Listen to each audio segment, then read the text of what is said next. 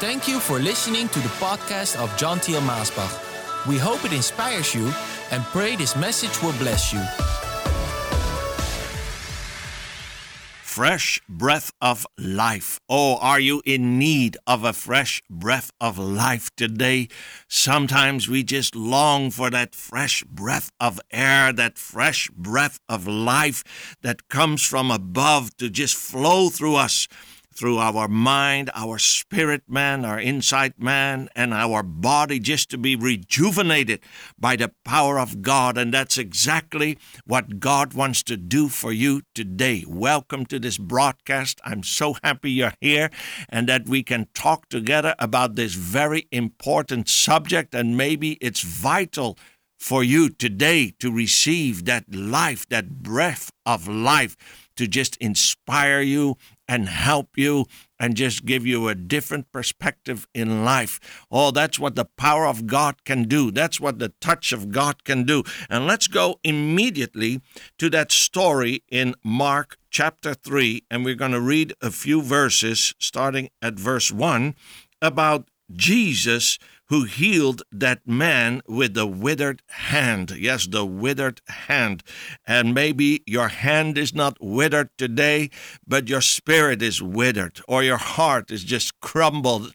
Oh, because you have been under such pressure, maybe such pain in your life, maybe in your marriage life, or with the raising of your children, or maybe at the workplace or in your finances, and somehow you feel withered today. But today, hallelujah, I'm going to pray for you that that fresh breath of air from heaven will come over you and just rejuvenate you and make you new again. Let's read it together. Then Jesus went back in the meeting place where he found a man with a crippled hand. The Pharisees had their eyes on Jesus to see if he would heal him, hoping to catch him in a Sabbath infraction. He said to the man with the crippled hand, "Stand here where we can see you." Then he spoke to the people. What kind of action suits the Sabbath best? Doing good or doing evil? Helping people or leaving them helpless? No one said a word.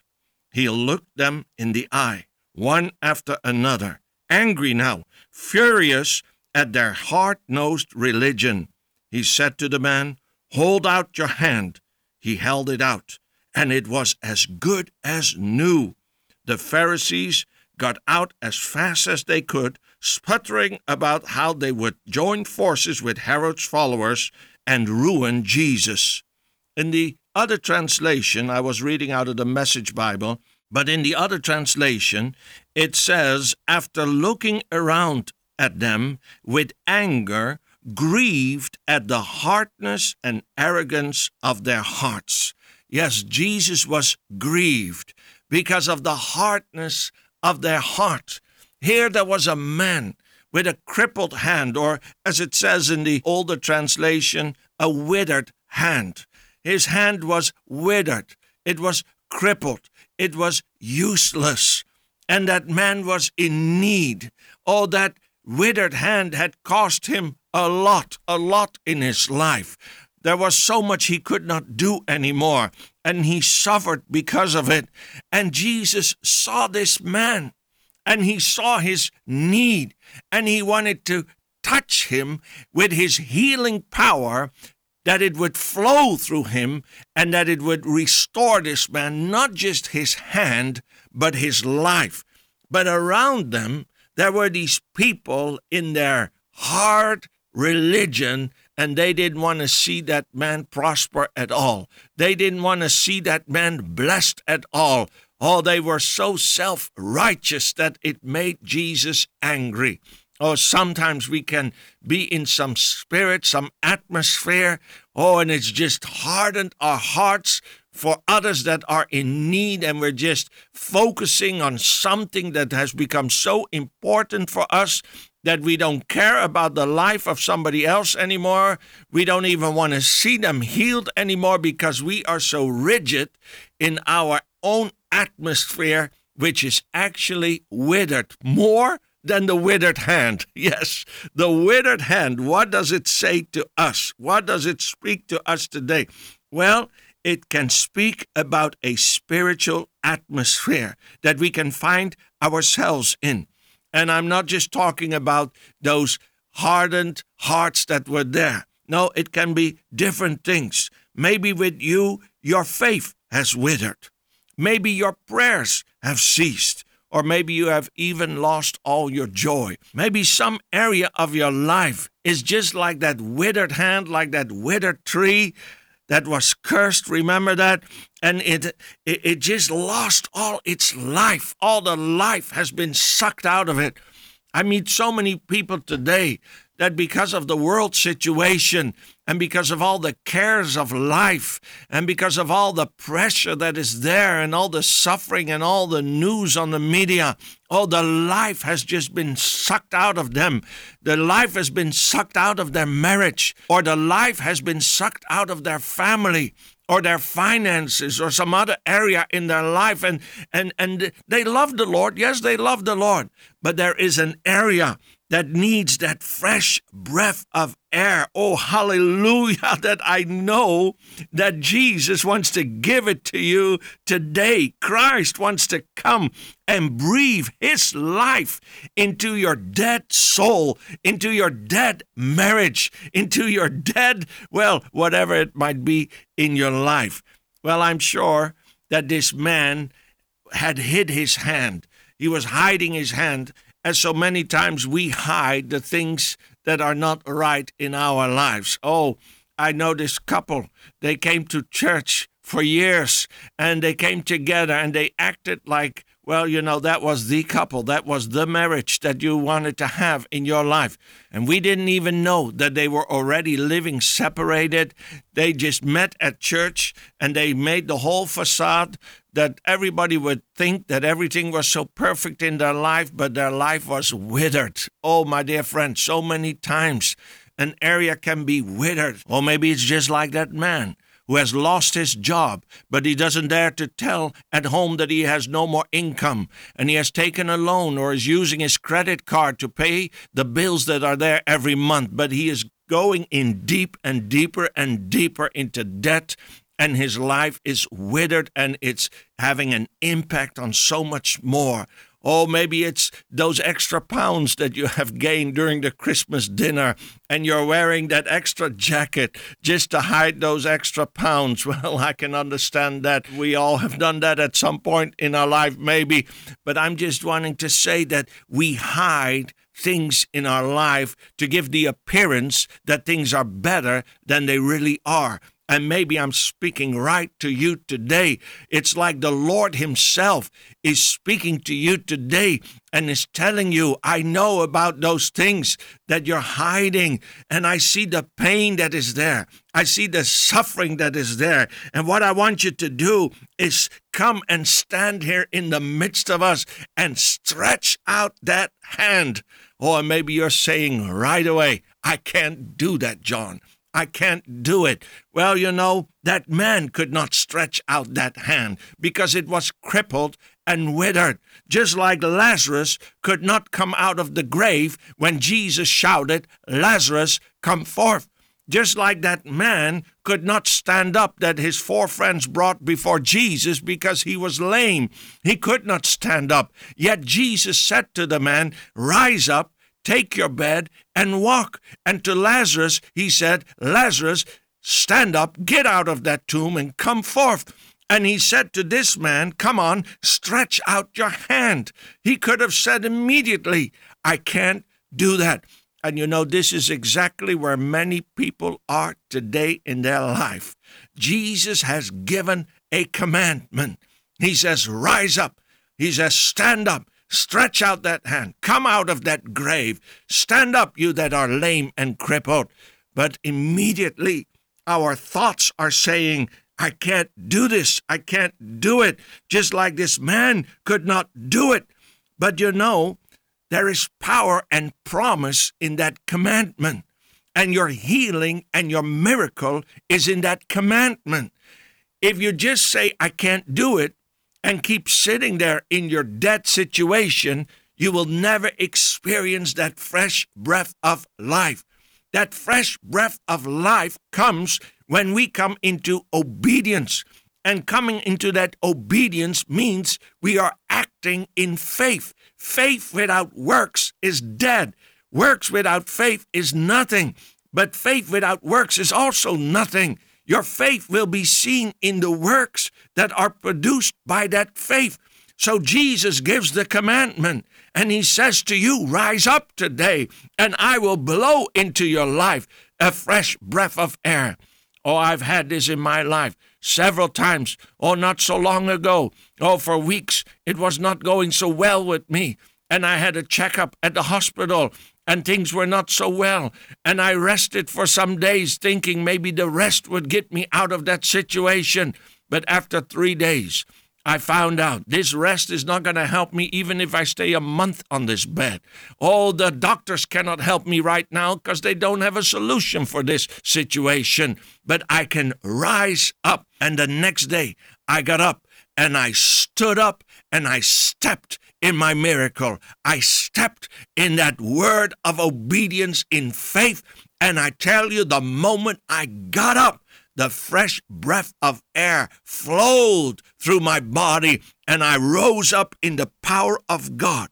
Oh, this is where we are in limbo sometimes.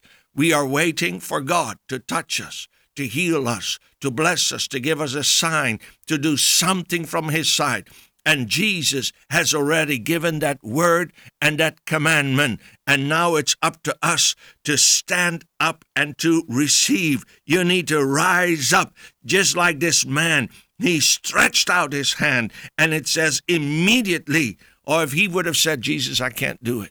Oh, I can't do this. Oh, I don't feel nothing. Oh, I need a celestial vision. I need an angel to come. Oh, he could have said many things while Jesus was standing before him, doing that miracle right there, if he would just act on that word.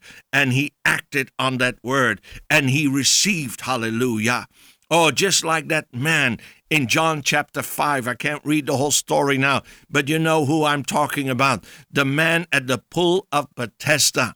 Bethesda means house of mercy. Bethesda can also mean pouring forth. Well, it could have been called house of misery, because there were 5 areas there, and it was filled with miserable people who needed mercy. All of them were sick, were aching, were in pain, waiting for the angel of the Lord, who would come down every now and again and stir the waters. And whoever would touch the water first, after the stirring, would be healed. All that place was filled with people who were affected physically, mentally, and spiritually. And there was that man there who was crippled for 38 years. 38 years.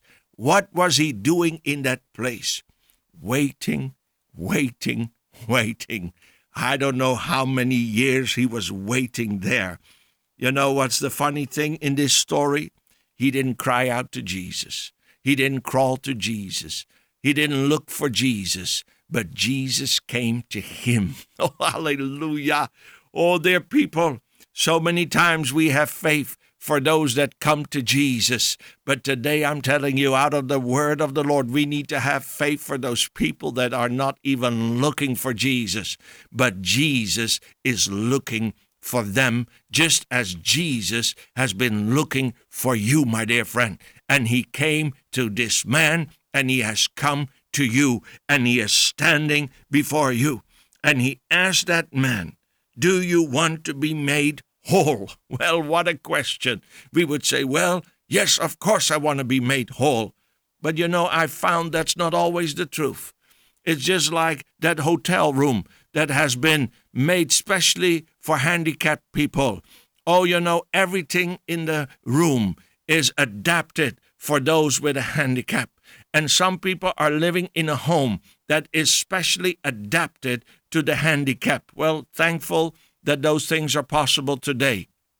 Maybe your whole financial income is based upon your handicap. Maybe your whole friendship, your crowd of friends, it's brought together by your handicap. And you know, if you will be healed by the power of God, it's not just that you can walk again or that your marriage will be well again. No, it will mean that your whole life needs to change. Your whole surrounding needs to change. Maybe even your group of friends need to change. And some people, they are afraid of this kind of an impact in their life because, well, their pain, their suffering has become their friend. It has become their source. It has become the means of getting attention, and they don't want to lose all those extra things. Oh, it's terrible to live with that handicap, to live in that misery. Well, this man was waiting for the angel. He was waiting for a sign. He was waiting for something while Jesus, the Word that had become flesh, was standing before him. And my friend, maybe you are waiting for some vision, somebody to touch you, some word or prophecy. You're waiting for something, a sign, a feeling, a shiver. I don't know what you are waiting for, but Jesus is standing before you right now. He is speaking to you right now. You know, the Bible says Jesus is the Word that became flesh. You want to see the fleshly part, the fleshly outward of Jesus, but he was the Word with the Father before he came to this earth and became flesh, and he is still the Word today. Oh, don't ask me exactly how all these things work. It's so complicated that our mind cannot comprehend it, and on the other hand, it is so simple if you will just believe him and trust him. His Word is coming to you now. So his Word is with you now. So Jesus is with you now. Hallelujah.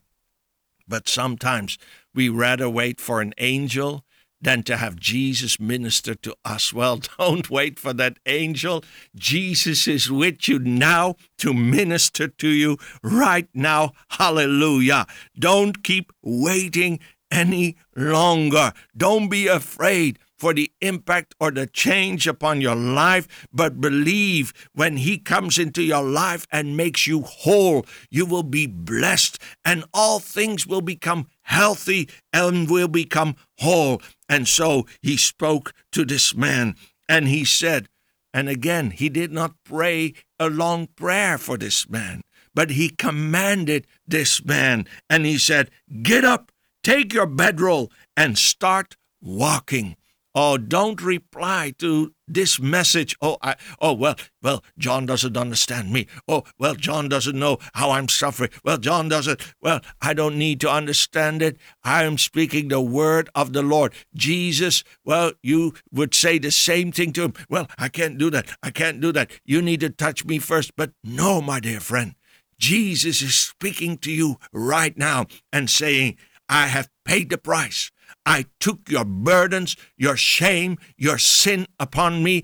I broke the curse over your life. I came into your life to bring you life and abundance. I took all your diseases upon me. I am your strength. I am your power. I am your Savior. I am your healer. And right now, in my name, in my strength, rise up, Jesus is telling you, and step into your miracle. Oh, believe it today that as you are obedient, that fresh breath of life will flow through you right now. Father, I pray for my listeners as they will rise up and make a decision to rise up out of their situation.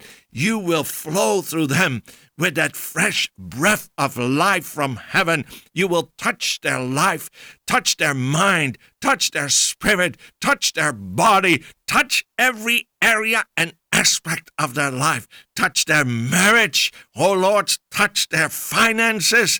Do a miracle right now as they rise up in faith, believing that you already have done it for them.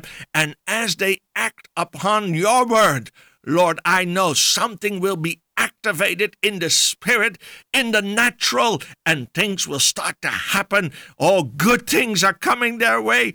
Good things will happen right now because you are with us. You are everywhere. Oh, hallelujah for that. So, Lord, touch them with a miracle, with life. In Jesus' name, I thank you for it. Amen and amen.